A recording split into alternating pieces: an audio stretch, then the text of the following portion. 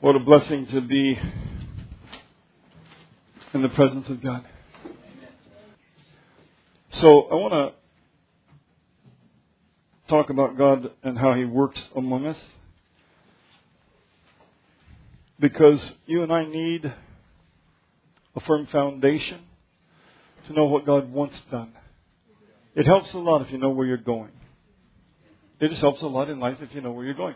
The most difficult places for us to live is when we don't know where we're going. Or you feel lost. I've been driving somewhere and suddenly realized I don't know where I'm at. And Rachel and I went into Accra because I was going to conquer the capital of Ghana. The streets are laid out in circles. Little circles, big circles, graduating out. And so I didn't know that because I grew up in Denver where things are laid out straight and you have mountains to the west. You can't get lost in Denver because the mountains are always there and they're even lit at night. And so you can't get lost. You know what north is, you know what south is, and so you've got all these references. And so I was going to conquer this city because it was very difficult for me to find my way in. I had people that took me in, and then they took me out, and I thought I memorized the pathway. And I was fooled into believing that because when I went in to conquer the city, it conquered me. And after hours and hours of driving, I finally stopped and asked somebody where the beach road was because there's a road that ran from Accra back to Tama along the beach. And so that's what I was looking for. Anyway, it was the ocean. I figured I'll drive long enough, I will run into the ocean. I will know which side of the city I'm on. But I kept driving in circles, but nothing changed because every circle I got into looked the same as the last circle. The buildings looked the same. The people looked the same. People waved to me several times, always looking the same. I told Rachel, I think I'm going to have to find out from somebody where the beach road is. And indeed, I did. But once I got involved in that city and found places that I went to and went back from because I was very diligent just to go in and come back, I began to learn my way in and out. And that made all the difference. And so I could spend time looking around. And we need that in our life. We need to be able to get from where we're at to where God wants us to go. So we want to know really ultimately what His plan is for our life. So we've talked a little bit about it every time we've got together. His plan is to perfect the church. He gave us an example of the 4 faces of Jesus in Ezekiel. And I talk about this all the time. Because we talk about end time things, but we talk about it absent of the revelation of Jesus Christ. And you can't talk about anything without the revelation of Jesus Christ. His disciples, one of the last things they asked Him while He was physically among them was, when will these things be? When will your kingdom come? And He said, it's not for you to know the times or the seasons that the Father has laid up. But He said, go in, wait on the Holy Spirit. You'll be endowed with power from on high. Because He wasn't asking them to talk about the restoration of Jerusalem. He didn't call them to talk about the restoration of their country. He called them to talk about Him. He was the focus of the events. If He told them, well, actually, you guys, here's the thing. I'll be honest with you. It's at least going to be 1,948 years before you guys even have this city, this kingdom. And then it ain't going to be a kingdom. And then it's going to be not till 1967 that you actually get the city of Jerusalem back. How would that be? 1,967 years. Ron Risley will have been able to graduate from high school if he chose to. In that length of time. You understand that? 1,967 years. Who wants to think that their nation is going to be destroyed 1,967 years? And that their people are going to be void of the credible covenant of God because men who taught them astray will continue to keep them astray from God. And that's why I go back to the 4 faces of Jesus, because Ezekiel in chapter 1 saw Him as a man. Indeed, He was going to be a man. The Messiah was going to be a man. And he saw him as a lion. Indeed, he's going to be the king. The Lion of the tribe of Judah hath prevailed to open the book. Then he saw, of course, the ox. And the ox is the servant. And Paul said that ministry is worthy of its hire. He said, and he uses the ox in the Old Testament. He said, you see, God said, muzzle not the ox that treadeth the corn. He's worthy to eat the corn. If he's grinding the corn, turning the circle, then let the corn that falls in his pathway, let him eat it. Don't muzzle him. So Paul said, did God say that because of the oxen or for the ministry's sake? Isn't that interesting that he could read that about the ox and God say this is actually about my ministries? So the ox was a picture of the perfect ministry. Jesus was going to be the perfect ministry. And then he's going to be God. So it's interesting because he was going to be 4 distinctly visible things. He's going to be a man. So in the Garden of Gethsemane, he's going to sweat great drops of blood. But he's going to be God. In the Gospel of John, he sweats nothing. In the Gospel of John, it says, in the beginning was the Word, and the Word was with God, and the Word was God. That's why there are 4 Gospels. Each Gospel tells me and you one facet of Him. Matthew tells you He's going to be the King, and Matthew tells you He's the King. When you're reading through Matthew takes you into the place where the storm is on the sea, and Jesus stands up in the boat, rebukes the wind, and the wind dies, and the storm lays down, and everybody marvels because even the wind obeys Him. Then Matthew takes you immediately to Gadara, where it actually wasn't where Jesus was going, but Matthew takes these things and lumps them together. He's not a liar, he's not a deceiver, and he's not trying to fool you, and he doesn't have a misunderstanding about what... Thank you so much. You are such a good kid. Good kid. He wasn't confused. What he's doing is telling you 2 things that happened in the life of Jesus, and he runs them together because he's telling you he's king. Because he takes him to the shore, and now here's these people bound by demon powers. And these demons ask Jesus, cast us into the swine. And Jesus said, go. And they enter into, I don't know, what was it, 1,000, 2,000, 3,000, I don't know, a bunch of swine. And they run down the hill and drown themselves. So he's king over demonic powers. He's king over the spirit world. And he's king over the physical world. He can stop the wind. He can stop the fire. So Matthew tells you that, and he runs them concurrently together because he wants to know he's the king. And Mark tells you he's the servant. Mark starts his gospel just by telling you what Jesus did. Tells you very little what he said. John tells you 20 days in the life of Jesus. His ministry lasted 1,260 days, and out of the 1,260 days, 3.5 years, John tells you about 20 days. Never tells you about demons, doesn't mention faith, doesn't talk about Mary except in passing. But what he does talk to you about is love. The love of God. And he tells you from the beginning, in the beginning is the Word. And the Word was with God, and the Word was God. If you're looking for a Messiah in the flesh, look for the Word in the flesh. Look for the truth in the flesh. God's absolute truth. That's what Jesus said, I am truth. So, I am the way, and I am the truth, and I am the life. In Him is truth. So what happened is he encountered religious people, his own religious people, and they received Him not. John tells you that right away. But the reason I say this, you guys, is because our Christianity and our end-time theology is wrapped up in what men want to talk about, and what they don't talk about is the revelation of Jesus, because Jesus came as a servant man. 2 of the 4. 2 of the 4. He was the Messiah, but He came and was manifested as a man, the Son of Man. He called Himself that. And He didn't look perfect because nobody accused Him of being perfect. Not one person in the 4 Gospels accused Jesus of being perfect. They accused Him of sin. They accused Him of being like people. They said He was a wine bibber and a glutton. They accused Him of having friends with the publicans and sinners. Yeah? But nobody ever accused Him of being perfect. See, so God's rendition of perfect and the world's rendition of perfect ain't the same.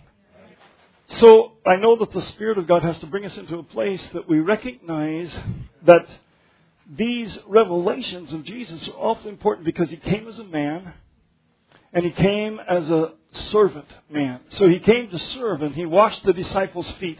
Now the Bible said He was a king. And you know, it's very hard to be a good servant and be a good king at the same time. Because if you're busy washing people's feet, it's very difficult to lead the kingdom. But He led the kingdom. And here's the thing. He didn't come to Israel as the King Messiah. He did not come to Israel as the King Messiah. In fact, He told Pilate, if these people were my servants, they would rise up and fight to protect me. Israel wasn't rising up to protect Him. They didn't know Him. They thought he was an impostor. They hated him because his theology was different than their theology.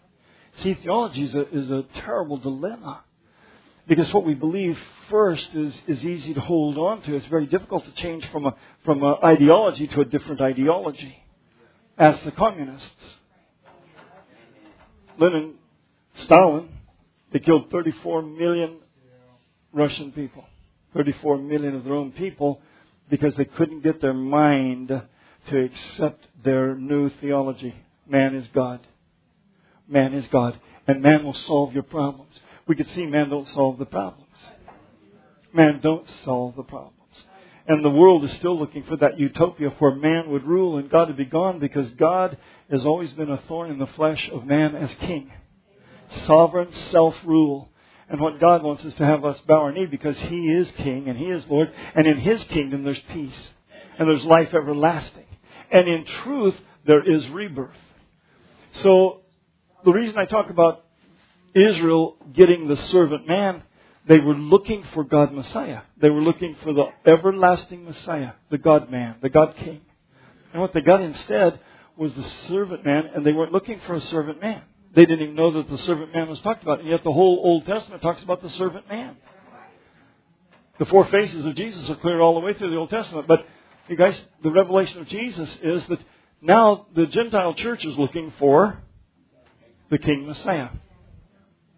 And yet our New Testament is full of the servant man. Because the Bible said the church is His body. Not just a concept, but the church is His body. And it will come into a perfect place of unity around truth on this earth. And I got to tell you, the reason that it looks impossible is because we've got an adversary that invented lies. And he used God's own word to deceive Eve. So he uses the Bible to deceive God's people. So we understand that if you're trusting the Bible to be safe, you'd have to go back to Moses, because Moses told God when he's out in the wilderness, God, how will I tell these people you sent me? Because he didn't even know who was sending him, right? He said, who will I tell them sent me? If you're going to be sent, you really should know who sent you. So God said, I'm the God of Abraham, Isaac, and Jacob. And he said, I don't think the elders are going to believe me that you sent me.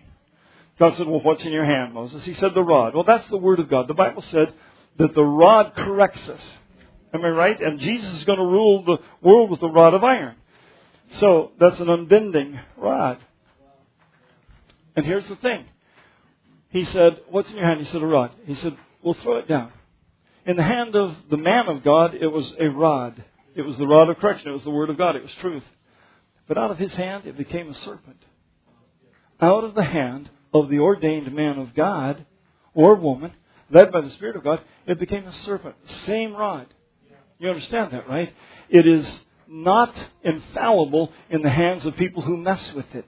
And God didn't intend it to be, because it's a love letter written in the Spirit, and there are spiritual things that God told us in the Old Testament that were hidden. And Noah's a good story. Noah's, you've heard me talk about this, because God says, I'm going to destroy all flesh.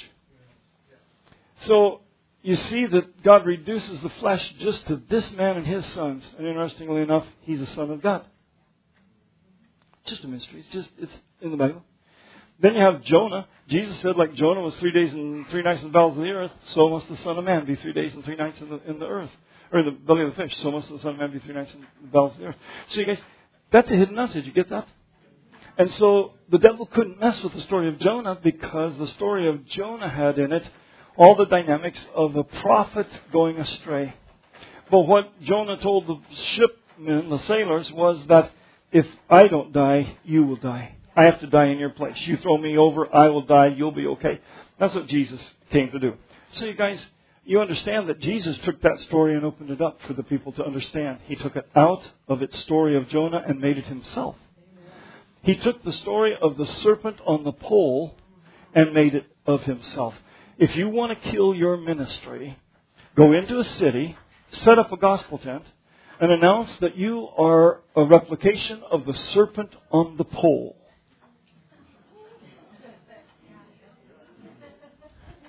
I just would like you to know that I am that serpent on the pole.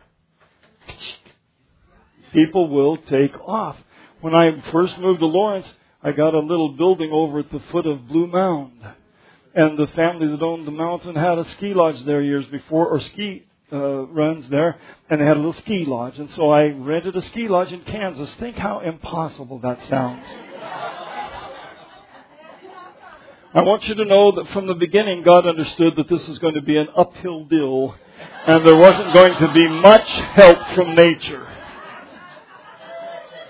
So I became the possessor of this little ski lodge that I rented. And one day I was in there praying, and nobody had been in there for years much. And there's this big black snake, crawling along. I don't talk to snakes, but it helped me feel better because I'm in a room all alone with a snake, a big snake. And I see this big snake, and I think, you're going to have to kill that snake. Because I'm where the bathrooms are, and somebody's going to leave the sanctuary part and go in here to go to the bathroom. They're going to see the snake, and they're going to decide that it's a sign. We're a little superstitious. But when we get superstitious enough, we begin to act ignorant. Ignorant. Because this ski lodge should have a snake in it, because they had mice there. And I was kind of glad it was an offing, because, black snakes kill poisonous snakes. I'd much rather have a black snake than a copperhead. I don't like any snakes, but I'm preferential to that.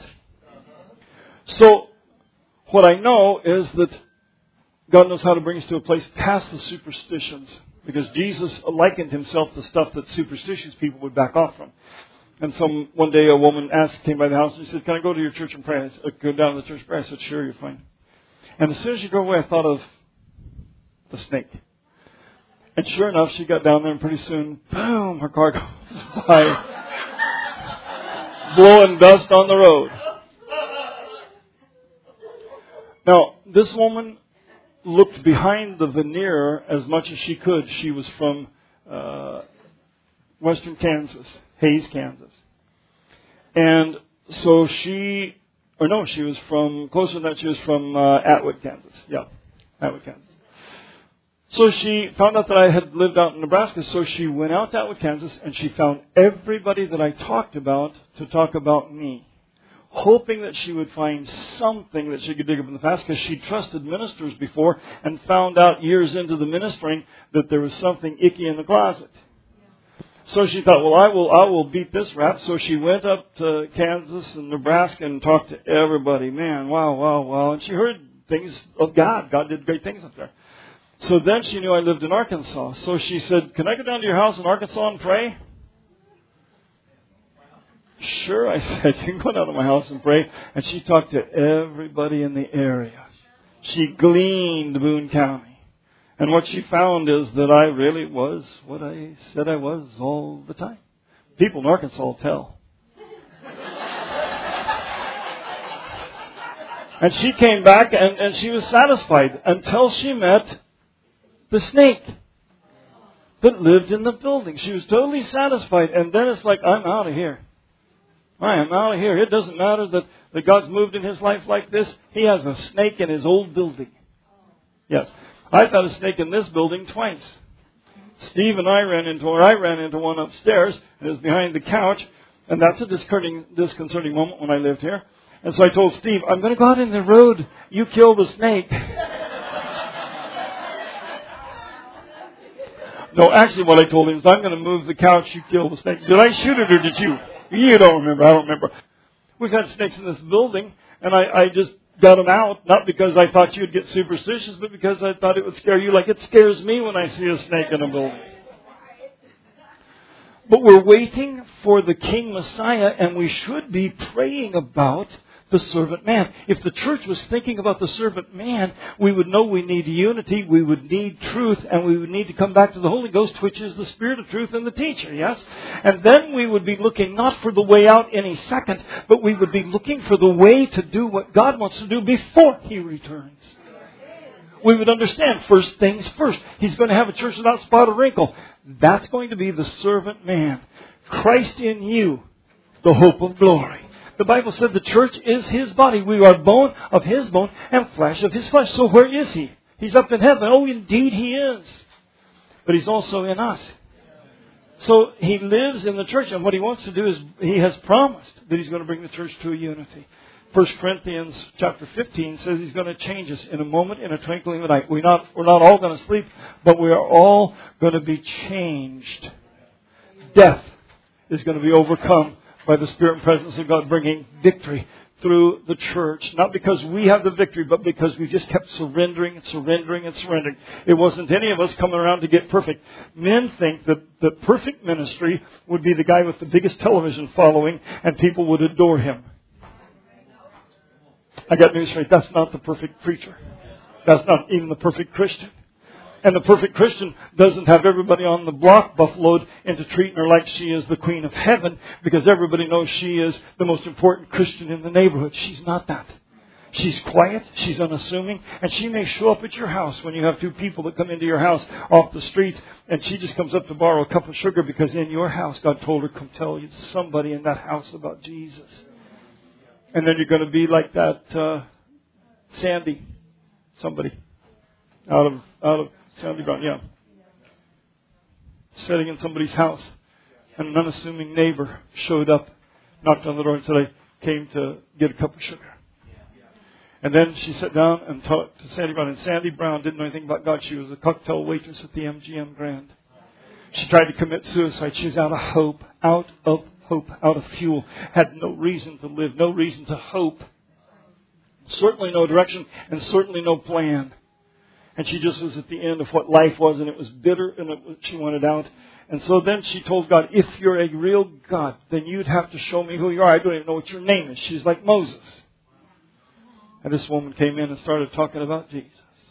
I came here to tell you about Jesus. So she understood that day, wow, I know His name.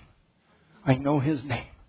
Now, you guys, that's the beginning. And then she was preaching to people all over the United States and telling the church. And here's the thing. The church was moving her from big meeting to big meeting. And you know what she was telling the Christian church in the 70s? Not one Christian touched my life. I didn't know anything about Christianity. In a city full of churches, I didn't know anything about Christ. It wasn't evangelized. I wasn't evangelized. I didn't know anything about the love of God. Then I was driving down the road and decided to take my life, and God told me, don't. And I went home. I just went home. And I just laid in my bed. And I didn't know what to do. But somehow I felt like I shouldn't kill myself because of my children. I went home, and I didn't know anything about God. And these churches are all celebrating this woman. That in the middle... Yeah, if you're real, who are you? Yeah. So you guys, here's the thing. And these churches are all having their big meetings. It's like, how in the world can you brag that you've got these churches everywhere and you've got all of this ministry motion going on, and this woman has fallen down where she doesn't even know who God is in a nation that should be Christian. Yes. And they should have caught on. Wow, we have failed. They didn't do that. They wanted her to be the big evangelist. They wanted her to tell her story about how God brought her from being a cocktail waitress at the MGM Grand to be able to tell Christians, you need a real experience with God. You guys, that's how far it was in the 70s. This is the year 2017. This country has moved off the edge and into the darkness. And what we need is to recognize that God has a plan, and that is to bring the church to perfection so that the world can see Jesus. Not big preachers, not important people, not us better than the other people, but God. Important. God real. And if there's a woman down the street, God will get you up until you go down the street and ask for a cup of sugar and then tell the woman sitting there about me, who I am. That's God. That's what we need from God. And that's what the Spirit and presence of God is doing in us, because He's going to come as the King Messiah. He's going to drop down out of the sky just like the Bible said He is. But what He's going to do first is perfect the church, because He said He can. And men say He can't. They finally found, preachers have found something God cannot do. He cannot perfect His own church. He cannot bring His people above sin. They're always going to be bound by sin. When He created Adam perfect, He created him without sin. That's what every father wants, is to have a son that doesn't have the dominion of sin over his life. So, I want to talk just a second. Actually, I have 3 minutes before 12, so we'll talk several seconds. Genesis chapter 1 starts with the beginning. In the beginning, God created the heavens and the earth. Great beginning. But for the flesh, it would look as though it was a disastrous beginning. Because God created mankind, then He made a son, and He put that son, Adam, in the garden. And He gave this man the crowning glory of being over all of His creation. And it looked like that was exactly what God was after, except that God knew that the man wasn't tested. The man was perfect, but he was innocent. Okay? He's perfect, but he's going to be easily beguiled. Because he doesn't have any fear of sin. He doesn't have any fear of when he came back and saw that Eve had eaten of the fruit, he wasn't afraid to eat of it. He wanted to be with her. So he traded God for her. Yeah. The Bible said Adam wasn't deceived. Eve was deceived. Adam ate it because the person he loved the most and wanted to stay with had eaten of it. And we see this failure in the Bible. The smartest man ever was Solomon. And a woman beguiled him, and he set up false gods. Samson was the strongest physical man ever, and a woman beguiled him, and he gave away his secrets. His weakness came upon him immediately. Am I right? So what God shows us is that He started Adam moving along this pathway, and He crowned him, gave him all of humanity and all of the earth to rule over. And He gave it up. And He gave it to the adversary. He gave it to the enemy. That's because He had no idea how vicious the enemy was. So God wanted His Son to understand the difference between the idea and the ultimate fulfilling of the issue. So Adam had to taste of sin, because then he could appreciate what he came from and what he needed to get back to. Am I right? So he understood that terrible price that he gave away his victory. He gave away the crown. He gave away all the ruling. But God had a plan, and that was He was going to bring Jesus back. And John chapter 1 starts with the same words. In the beginning was the Word, and the Word was with God. Now it doesn't say God created the heavens and the earth, the heaven and the earth. What it says is the Word was made flesh and dwelt among us. So now we have the beginning, and we start with something deeper than just the creation. We start with something that's everlasting. Am I right? Because the Word is everlasting. Jesus said, heaven and earth will pass away, but my words will never pass away. So what God started over again with is something of the Word, because the Word could get in me, and it could give me information and wisdom about myself that I wouldn't have to drop off the edge of sin in order to experience what it was that I needed to know. I could learn it from the Word of God. I could learn from the Word of God the things that God is telling me, and I could avoid those things that God doesn't want me to fall into. So you guys, that beginning is different, because in the first beginning, it tells us ultimately by the third or fourth verse that God said, let there be light, and there's light. Because you guys, that's the thing. In the midst of creation, in the beginning of creation, there's still darkness. And that's what Adam was in. He was in a darkness about his own beguiling. He was in his darkness about what authority he actually had and how important it was, and how trading it off just to have a relationship with a person is absolute failure. Well, God knew we were moving that direction. And when God creates something, He actually creates it, and you can see right away, wow, this is perfect, this is beautiful. The man's living in the garden, he's successful, he's got the tree of life, he's got the tree of the knowledge of good and evil, he's not messing with anything, everything's perfect. Then he gets lonelier and lonelier and lonelier. And God says, it's not right for this man to be alone. So let's make him a wife. So He puts him to sleep, and out of his rib, you can't start with a better job than that, can you? Because you took and extracted his DNA. What he is, she is. She's a replication of his DNA, except for one thing. And that is her obedience. She doesn't have the same sense of obedience that he has. Because God made her separate. That's the precious thing about a woman and a man being in love, is that we're not exactly alike. And so there's a preciousness in that. But He takes this whole success of Adam and makes Eve out of that success. Then the devil comes along and tells Eve, look at this. It's beautiful. God just is bad. He's just bad. He's mean. He doesn't want you to have all this stuff. And He certainly doesn't want you to have the knowledge, because then He knows you're going to be like God.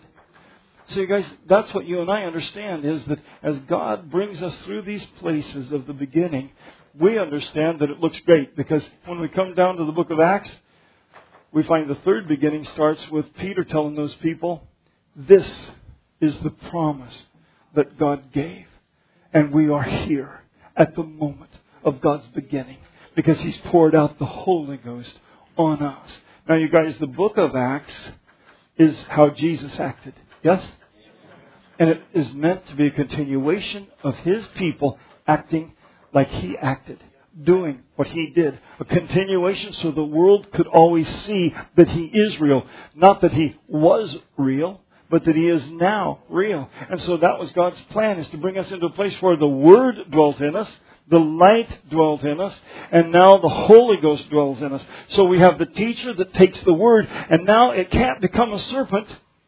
It cannot become a serpent out of the hand of the man of God, because it's embodied in the Holy Ghost. So when the Holy Ghost embodies the Word, which it did, it becomes the witness for the Word, and it keeps it absolute truth. Now, people can play with the Word of God, but the Holy Ghost won't vouch what they're playing with. The Holy Ghost will tell them, You're adding that to the thing. You know you're adding that.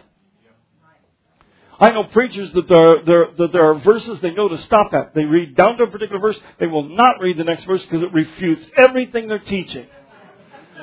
So they read down to that verse and then they just stop, because here's my teaching. And you guys, then somebody raises their hand and says, what does that next verse mean? Oh, that next verse means that if you drive into the city of Accra, past Akrami Circle, and take a left, and you stay on that left until you circle and circle and circle and find out to where you're at, then you will understand that verse. And the truth is, you're going to have to stop and ask somebody, do you know where the beach road is?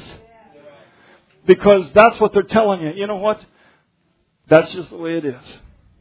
So you and I are in this very precious place, you guys, that the Word of God has to bring its understanding to us. When I was in Honduras this time, these young brothers that are coming to the Bible study, one of them is he's a little bit roughed up by religion. And he's got a lot of theology down pat. And so he's telling me about my theology about Jesus in the end times. And he's telling me that I need to answer his question about the sea that was dried up for 3.5 years. 42 months. He said, so, if what you're saying is true, then how did the sea get dried up for 42 months? I said, well, I don't know what people told you about the 42 months, but let's go back to Matthew chapter 1, because what God showed us about the 42 months is every time you get to 42 or 3.5 or 1,260, it means something about God opening a door. Because Jesus is the door.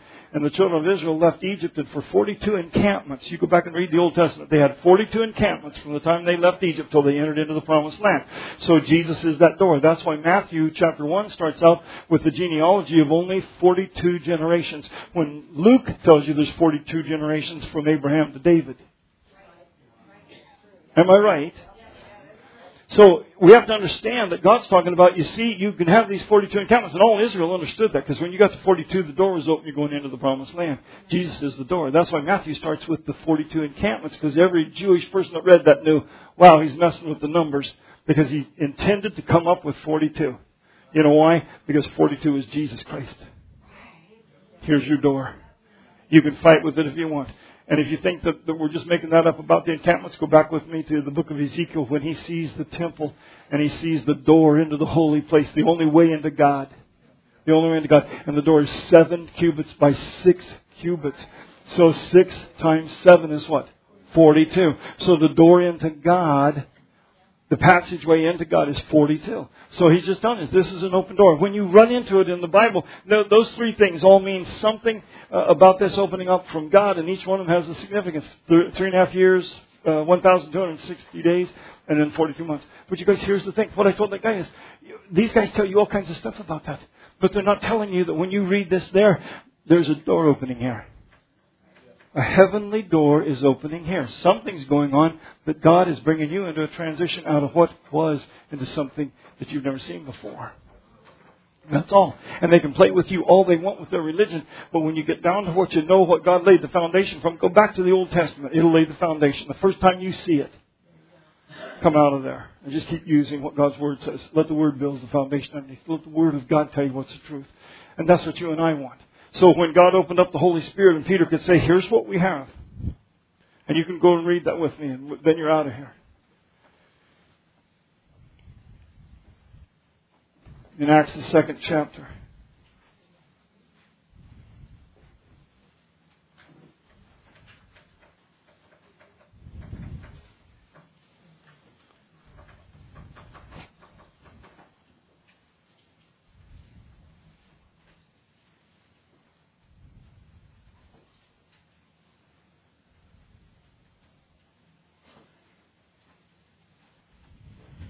I want to read down here a few verses. Acts, the 2nd chapter, verse 29.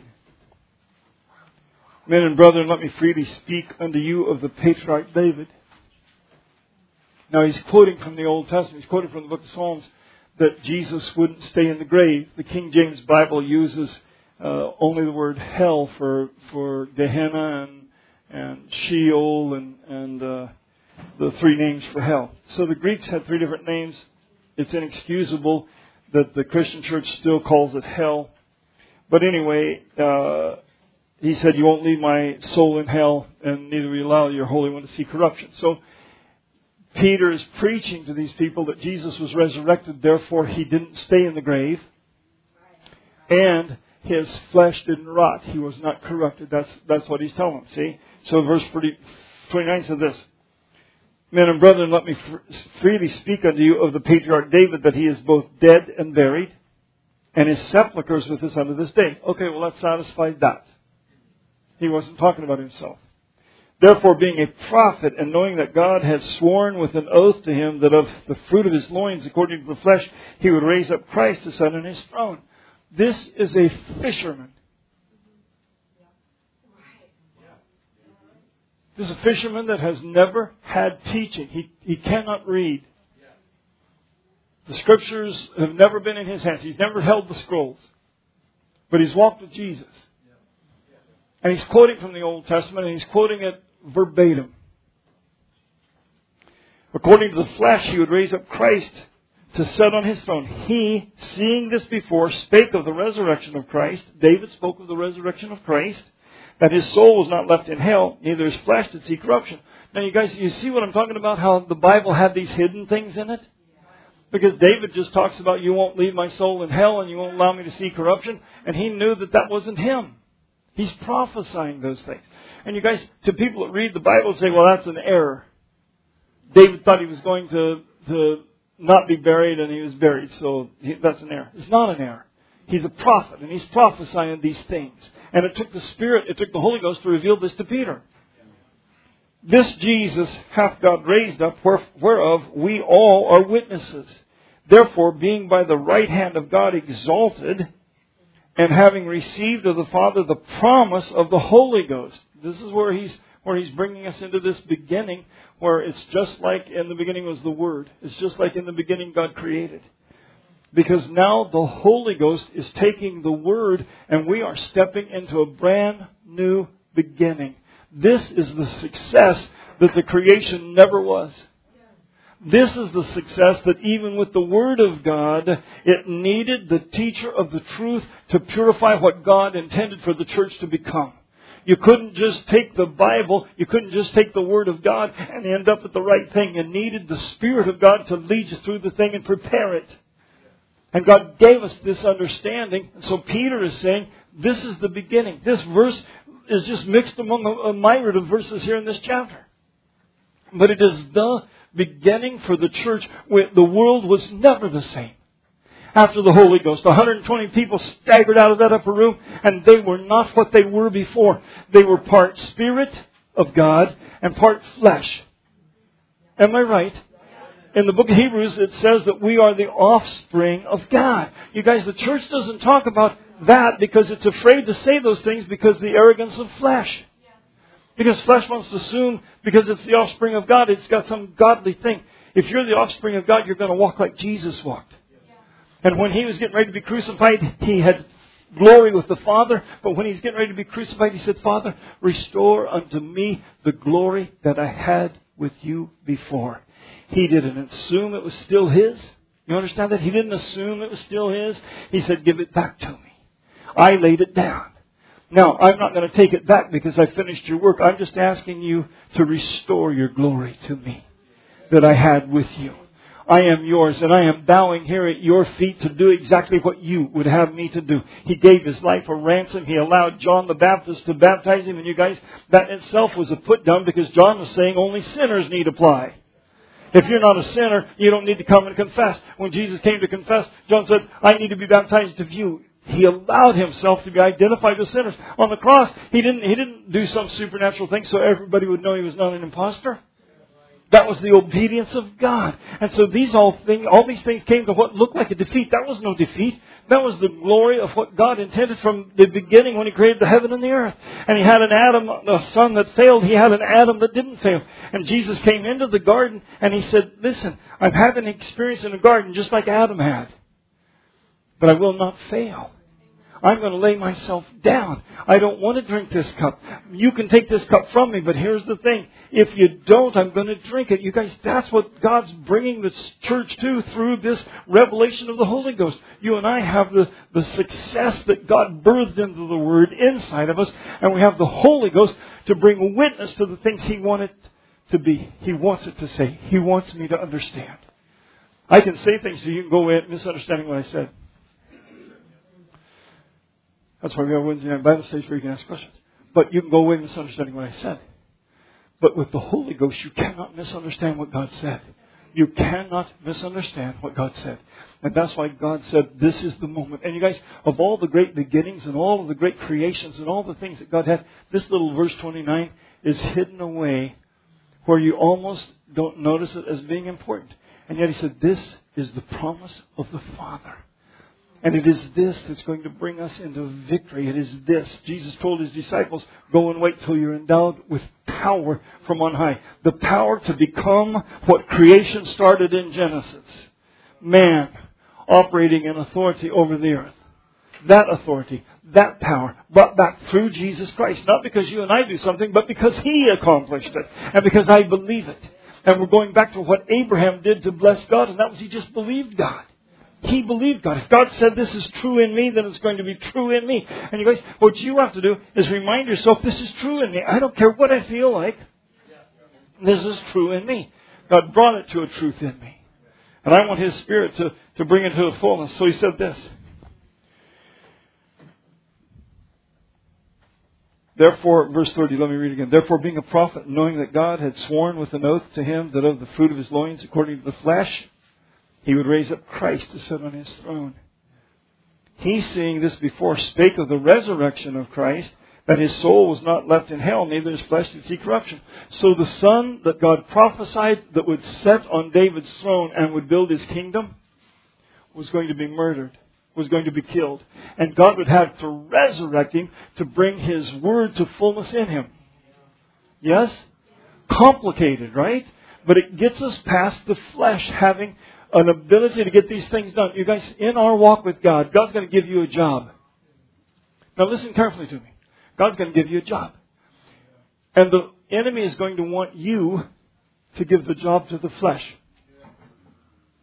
I'm just telling you. I don't care what your job is. When I had foster kids, the indication was that I should give this over to the flesh and start doing what the therapists and people were telling me to do and the doctors. And if I would have done that, I wouldn't have had a successful walk with those kids that I had in my house. I'll just be honest with you. In fact, the things that they said had no bearing at all on the success of those kids.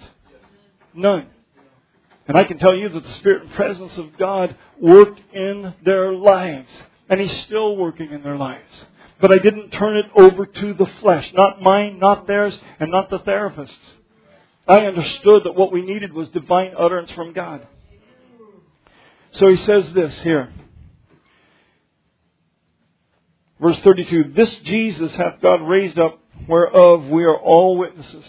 Therefore, being by the right hand of God exalted, and having received of the Father the promise of the Holy Ghost, He hath shed forth this, which you now see and hear.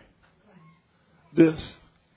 But you know, this is Him finishing what He started on the day He made the earth. This is Him finishing what He did when Christ was born and the Word of God became flesh. It still wasn't finished. It still lacked an ingredient. And what that ingredient was the indwelling Spirit of the God who kept it truth. And kept the flesh from exalting itself. And kept the flesh moving along towards a line of perfection where it was perfect before God. Perfect before God. A surrendered life is perfect before God. That's just the way it was. Jesus talking to the woman at the well, is a perfect example of God's Spirit finishing in Christ Jesus what it would take the Spirit to fix. Because Jewish men did not talk to women, and Jewish men didn't talk to Samaritan women. And God said, talk to this woman. He said, give me a drink. And she's blown away by the fact He even talks to her. And she's so flattered because a Jewish man is so important. How dare you talk to me? You're too important to talk to me. And you ask me to get you a drink? First off, you're going to assume my cup is too dirty to drink from. Secondly, I'm going to have to dip my hands down in this water to pick it up. You're going to assume my hands are too dirty to give you a drink out of. How is it that you, being a Jew, ask of me, a woman of Samaria, for a drink? The divine guidance of God was breaking barriers, and God said, go talk to the woman from Samaria. I've got something for her to do. And you guys, this is what the Holy Ghost did through Jesus. It was willing to do what God told it to do, to accomplish what God wanted Him to do. And then when His disciples came back, they're really concerned because He's talking to this woman. And He tells them, I don't need anything to eat. Then they're thinking, wow, what has He eaten? But you guys, this woman goes off and wins people to God. This whole city gets turned upside down because she knows who He is.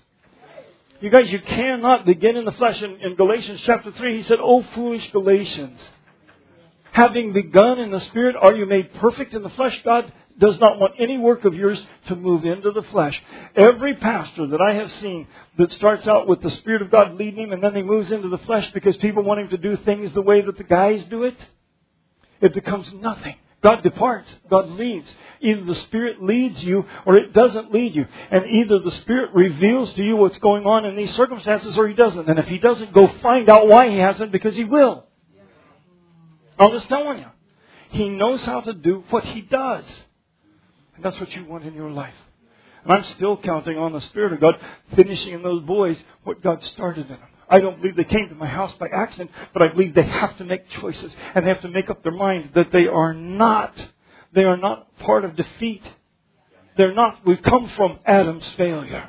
They're part of the success. Jesus won the battle in the Garden of Gethsemane. And then He brought to us the power of the indwelling Spirit. And none of those young men that were in my house should ever be defeated by Satan, because there is a power of authority from God that indwells us. And when God Himself sits on the throne of your heart, the devil cannot get to you. And so if we try to do this in the flesh, we're not going to do it. But if we're going to do it in the Spirit, God knows how to get it done. So I know that God does it. So He said this. 1 Corinthians chapter 2. Read with me. I told you were getting out of here, didn't I?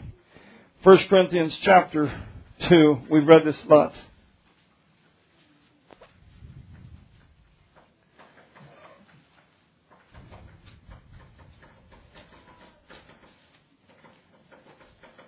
Verse 1. And I, brethren, when I came to you, came not with excellency of speech.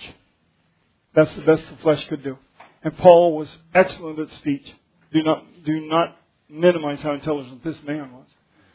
This man was colossal genius. Colossal genius. And God didn't use it. He used the Spirit. He used the Spirit because the colossal genius kept popping up with ideas. And the Spirit kept leading him past the ideas. You understand that? The victory was that God could take somebody who could grasp these things and run off on a tangent. And God could give him 3 words of revelation and stop him right there. And then wait another day. Came not with excellency of speech or of wisdom, declaring unto you the testimony of God. And this man had excellency of wisdom. For I determined not to know anything among you save Jesus Christ and Him crucified. He died for your victory. He shed His blood for your sin. But He resurrected that He could live inside of you, and that incorruptible seed would become part of your mind. Am I right? You got birthed again. You were born again of incorruptible seed. The seed that's born inside of you is the mystery of the cross. God shed His blood for your salvation. He gave you His righteous flesh to cover your filthy flesh. And then He put inside of you, this incorruptible seed that grows up, that lived 33 years in the flesh and never sinned. If it did that in Jesus and He put that same seed inside of you, He can lead you through life without sin. That's what He was champion of. It's what He was champion of. Now, you guys, Christianity holds itself to where it gives it to you to do what only God could do. No wonder we cannot preach perfection. Because you have a perfect seed inside of you that never failed. And when you understand that God put that seed inside of you, you are born of the Spirit of God. And I was with you in weakness and in fear and in much trembling. This is the great Apostle Paul. And he tells you, I was with you in weakness. Don't tell me that. When I come to you, I don't want you to tell me that you're feeling weak at that moment. I don't want to know that. I don't want to know that you ever felt like that. I was with you in weakness and in fear. Okay, let's don't use fear. Surely there's a different word you could use. You were perplexed. I see you as perplexed. But I don't see you as afraid. And in much trembling. Okay. Paul was with them. He identified with them. Am I right? He was going through what they were going through. Going through what they're going through. And my speech and my preaching was not with enticing words of man and wisdom, but in demonstration of the Spirit and of power. The demonstration of the Spirit and power. That your faith should not stand in the wisdom of men, but in the power of God. Your faith should not stand in the wisdom of men. You're going to, listen to me, when you start dealing with any issue that God brings to you to do, He brings you a job to do, He brings you a work to do, He brings you something that is yours to do, immediately there's going to be this intrusion from the enemy to tell you from the flesh the wisdom on how to do what you're going to do. I am guaranteeing you that will happen. I guarantee you it'll happen. And that's because it'll take the victory away.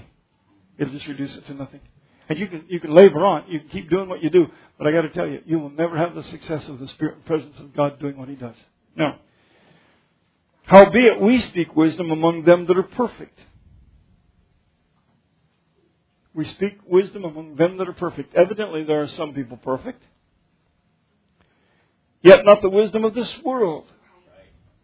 Nor of the princes of this world that come to nothing. But we speak the wisdom of God in a mystery. Even the hidden wisdom which God ordained before the world unto our glory. There's a wisdom that God has given to us. And you guys, part of that wisdom is that there is a spirit man that's born of the Spirit that will grow up into the full stature of the man Christ Jesus. And He lives inside of you. That's a mystery. The church doesn't talk about you getting born again in the Spirit growing up inside of you to adulthood. Where it doesn't yield to immature things. Where it doesn't become beguiled because it isn't of full maturity. They tell you you're born again in the Spirit, but they don't tell you that that Spirit has to grow up inside of you. And you have to let it grow up inside of you. And it doesn't, the church don't tell you that the day you get born again, you're still a baby. And maybe 6 weeks later, you're still a baby. And maybe 2 years later, you're still a baby. Maybe 3 years later, you're still a baby. I know people that 16 years later were still babies because they were fed on nothing but milk, on a diet of things that kept them with baby thoughts. And this wisdom which God ordained before the world unto our glory, because we would receive revelation knowledge. Verse 8 said, which none of the princes of this world knew, for had they known it, they would not have crucified the Lord of glory. He's talking about the high priest in Israel. He's talking about Israeli elders and leaders and high priests and Levites. And had they known it, and he calls them princes, had they known what it was that was the mystery, they wouldn't have crucified Christ. They didn't know what the mystery was. You and I need to know what the mystery is.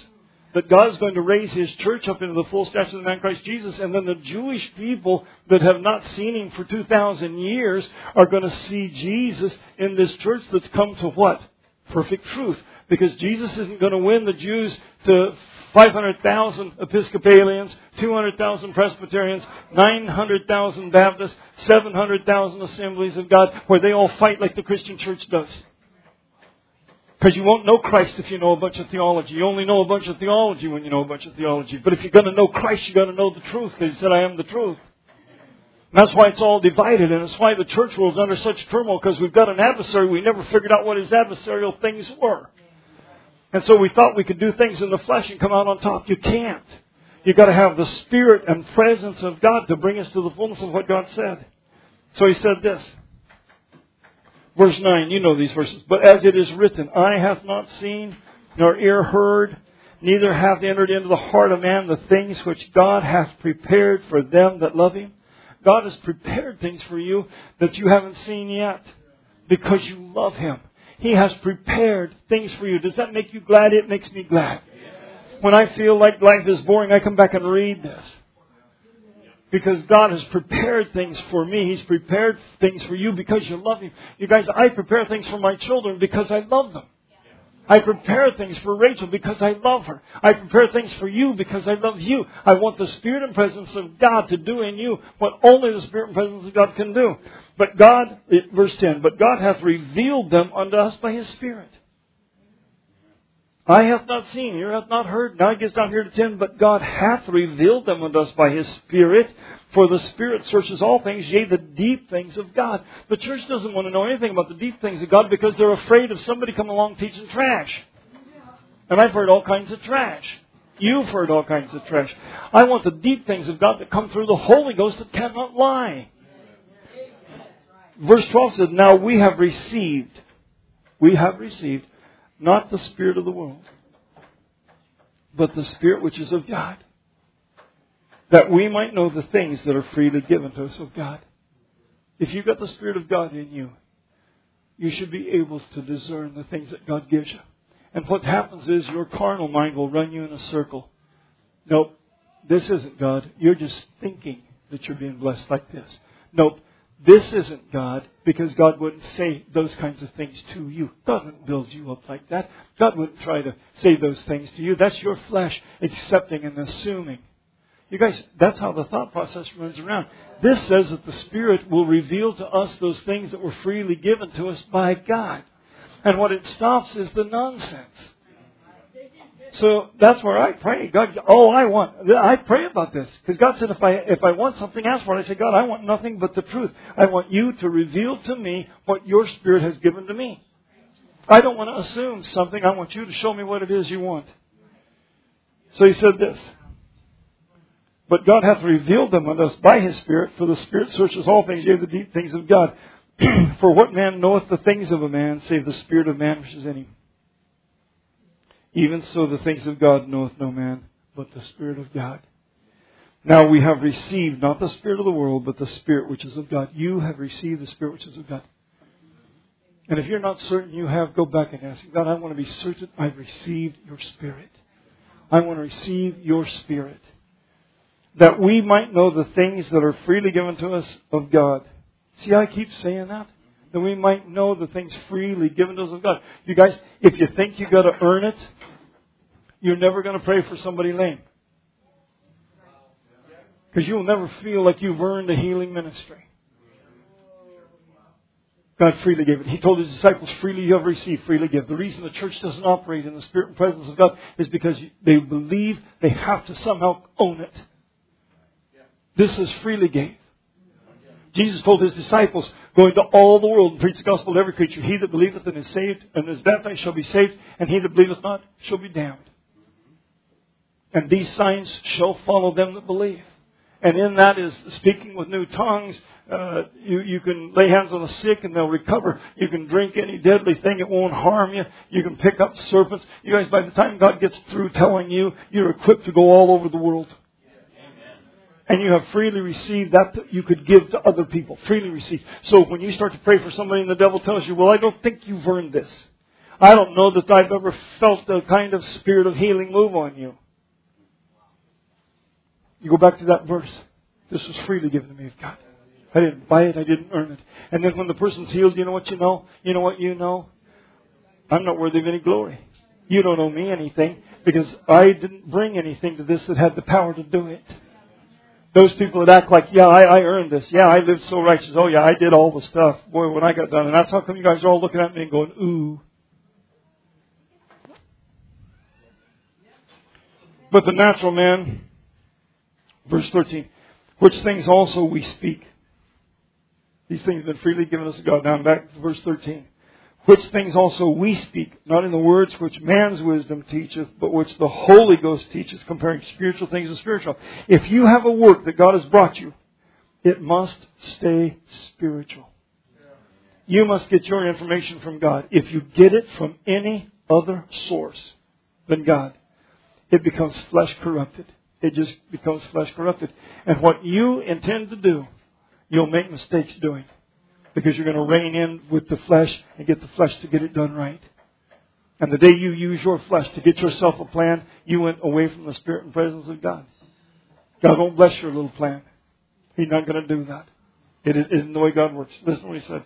But which things also we speak, not in the words which man's wisdom teacheth, but which the Holy Ghost teacheth, comparing spiritual things with spiritual. But the natural man receiveth not the things of the Spirit of God, for they are foolishness unto him. Neither can he know them because they are spiritually discerned. I had a foster kid living in a room with no door. I've told you this before.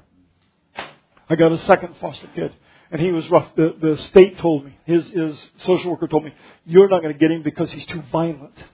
He needs to go to White Cat. We couldn't put this kid in a home. He'd been at a level 5 home in Lawrence. And they moved him out. The people that worked there moved him out of that house because he was too violent. The man was afraid of him. And that's what he told the social services. I'm afraid of this kid. There's something comes over him, and when it does, he changes. And when he's changed, I want him out of my house. I want him out of my house. So then they were going to move him into my house because I asked for him, and his social worker said, no, this kid's too violent. I'm not going to put him in your house. She promised me. I sat in Topeka at a meeting because they were going to have a hearing on whether I could get him or not. And his social worker got furious at me. I was just sitting there, minding her own business. And I was talking to somebody else, and I assumed she was probably a social worker. I was just talking to them about this kid. And then she speaks up and she said, I'm going to promise you something. She said, you're not going to get him. You're wasting your time coming to this meeting. I'm going to see to it. You don't get him. He's too dangerous for you. And you're way out of your league. It's over your head. I said, oh, okay. We went into that meeting, and there was a black gentleman there, elderly, and he was in charge of the whole thing. He's listening, man, this woman is dancing on the table, kicking a rug and just saying all kinds of things. And then finally he asked me to talk, and I talked just a couple of minutes about this kid. And the old man said, and he looked right at her, he said, actually, he said, I'm gonna place this young man in this man's home. And you guys, I took that kid home. And the other kid that was in my house was laying asleep at night, minding his own business. And this new kid came in and bit down in his face. And in the dark, he woke him up. And he was looking right in his eyes. And he whispered to him, I just wanted you to know that I could kill you anytime I want. And then he went back to bed. The next morning, the kid I had in my room said, Pop, can I have a door to my room? And he didn't have a door. This was a farmhouse out on the other side of Lawrence on the Wakarusa River. There was no door on the 2-bedroom doors. There were 3 bedrooms, and one had a door and 2 did not. And I didn't really want to put a door on his room because he came from the state hospital and he'd gotten some bad habits there. And so I thought, well, it'd be better if I walk past the room and I could look in and say, how you doing, buddy? And I can actually see in the room. If he shuts the door, then it's sort of like his room, and he can do what he wants in there. So I thought, well, that's a good idea. I can look in and say hi. He said, can I have a door? And I said, you don't need a door. He said, yeah, I need a door. I said, I'm your door. So he said, well, could I have a door? I said, you don't need a door. I'm just telling you, you don't need a door. So he leaves, and the Spirit of the Lord tells me he needs a door. God spoke to me. He needs a door. So I went and got a tape measure, and I measured his door to find out what the exact width was, and I wrote it down in my mind. That's like a steel trap. And Angie. And so then I was working in Kansas City, and I was cleaning up new house construction, new home construction. And anything that they wanted out of the building, out of the house, when they got done, they put in the garage. And I'd go in the garage, and there'd be boxes of unopened tiles and lights that had never been opened and stuff. And so, and I kept leaving them. And the guy called me and said, "How come you're not taking the stuff out of the house? I want it out. I want it clean." I said, "Well, it was all good stuff." He said, "When it's in the garage, it's going to the dump." I dumped it at my house. I still have a bunch of stuff that I could take you upstairs and show you. But here's the deal. My story continues because there was a door in the garage in the first house I went to. And you know how much it measured. Exactly the width of my door. Okay. Now see, I still don't know that he whispered in his face, "I could kill you anytime." This kid needed a door. God knew he needed a door. See how God works? I didn't need therapists to tell me he's got chronic problems. This guy's just got problems. He's got sleep problems. He grew up, he's been at the state hospital. Of course he needs a door. He's been locked up. He feels safe. God said, "Get him a door." I put that door on. 2 or 3 days later, he told me, I asked him, I said, "Hey, how come you need a door so bad?" He said, "Because the first night that our friend was here, I woke up with him looking me right in the eyes. And he whispered to me, he wanted me to know he could kill me." I said, "What? He what?" I said, "That's really interesting." Well, later on that day, we came together at the table. And this one young man sat next to me all the time because he's the first kid that came in new. And so he's sitting there. And this new kid comes in and looks at him. Looks at the other chair. And I realized, wow, he's getting a signal. Get out of your chair and move. Then he says it verbally. "Get out of the chair, that's mine." I said, "No, that's not your chair." And that thing came over that kid. And I could see the devil in his eye. I'm telling you, I could see the power of darkness in that place. And I stood up, and I actually picked him up. I was looking straight at him, and him and I had a discussion. And the whole time I'm holding him off the ground. And he's a big kid. And actually, I suddenly realized I'm looking him straight in the eyes. I must be holding him up. So he left. I sat down at the table. The Lord said, "Go see what he's doing." He was trying to set the inside of my window on fire because a rope and a pulley ran through there, and he wanted the fire back up behind the window where it would set this old farmhouse on fire. Do you think I got rid of him? No. You know what I got rid of? That spirit. I got rid of that spirit. And that kid and I worked really well together. That's how God is. God does that. And what the Spirit and presence of God does is when you move in the Spirit, God will talk to you in the Spirit. If you lean on the arm of flesh, you know what you're going to need? You're going to need fleshly instruction every day of your life until there's no life. That's the way it works. So you're going to have to get in tune with this Spirit, because there is indeed a creation, and God started all things, and it had to go through a whole bunch of bumps till it got man figured out for himself. You get that? Because you and I got to figure ourselves out. Then He came with the Word become flesh, and the Word came down in the power of everlasting life. But we needed one more ingredient, and that was an inborn leading of a Spirit that wouldn't let us trash ourselves like the world. You need the Spirit of God. You need the presence of God. Let's stand together. I appreciate everybody staying this whole time.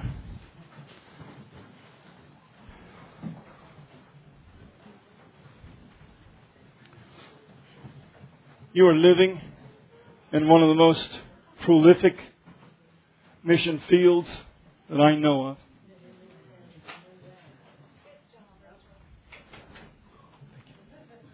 No end to what you do. Mission field. Lawrence is a mission field. Topeka is a mission field. Kansas City is a mission field. If you think Honduras is a great mission field, it is. But this is a great mission field. This is where you and I can agree to have the Spirit and presence of God change our sense of how important our day is. If you do not believe that you're a missionary to Lawrence, your days can be boring. If you do not believe that the Word of God has to be planted inside of you so that you can win the lost in Topeka, your life will be boring. If you do not know that you've been drafted, if you got your draft notice and you read it and it said greetings, but you didn't pay any attention to the fine print that you have to report. And what you have to report for is not your job. You have to report for training. Now that would be church. And if you are looking at church as sort of a thing where you hear good stuff, that's not training because you're not paying attention to what I'm doing all the time. If you're paying attention to what I'm doing all the time, you're finding out that I do hands-on with the Word of God in the lives of people who've heard it but not really understood what it was telling them to do. The instructions got lost somewhere between me telling and them receiving. So I work until it's finished. And I don't actually start the Word. God will start it. I will preach something on Sunday, and Monday you will have a circumstance pop up in your life that is exactly what we preached on Sunday, and you will fail to pass the test of, did I remember what Sunday told me to do? On Monday. And by Wednesday, you'll be in a dilemma. And by Thursday, you're calling me. And it's the perfect opportunity because now we can reiterate what it is that God was talking to you about on Sunday that would give to you that overcoming faith. Yes? Yes. Yes. So when I say that you really are the saints of God, I believe that God can move through you because He would freely give to you everything He wants to do to show the world He's real. And He's not a respecter of persons, men and women. He said in the last days, I'll pour out my Spirit on all flesh, your sons and your daughters. So none of you are in here outside what God can use. But you want to understand that actually today I realized what I'm for. I am for the salvation of the people around me. I may go to a foreign country, but right now I'm here and this is where I will practice. And I need the will of God in my life to do the things that God would have me to do. You can't live for the world and win the lost. You can't obey your flesh and win the lost. So I'm going to pray that God will give you a sense of rejecting the demands of your flesh, and that God will give you that faith that says, I have overcome the world. God, in the name of Jesus, God, give us this certainty of authority from you against obedience to our own flesh. Because, God, our flesh will deceive us and try to get us under a dominion other than you.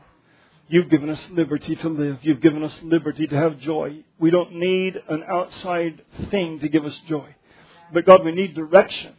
And we want your direction in each of our lives. God, around us is a lost world, and us studying your word is for the very purpose of winning the lost. And, God, we can do that as soon as we're born again because we know the secret thing, and that is confess your sins because we did it. And you will answer because you did answer and because you indwelt us. Now we can be witnesses to that in the whole world and nobody can take our witness away. No intelligent professor can take away from us the reality of our own salvation. Because we were there when it happened and we are witnesses to the fact. God, give us that. Start us on this journey. Open our eyes to the joy of the fact that you have actually asked us, could we yield to you? And could you win the lost through us? And could we see you turn people's lives like you did the woman at the well? Through us. God, do that. In us and through us. In your name we pray. And God, give us an awareness of having been drawn into your army.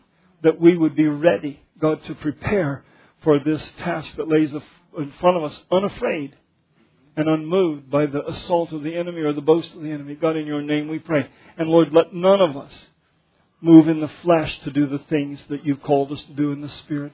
God, we want to pray for answers. We want to pray for answers. We don't want man's answers. We want to pray for our answers. You're our God who gives us answers. God, in your name we pray. Amen and amen. All right. Lord bless you. Go in peace. And we'll see you Wednesday night as the Lord permits. Bring a question. Bring a question. All right. Lord bless you. Go in peace.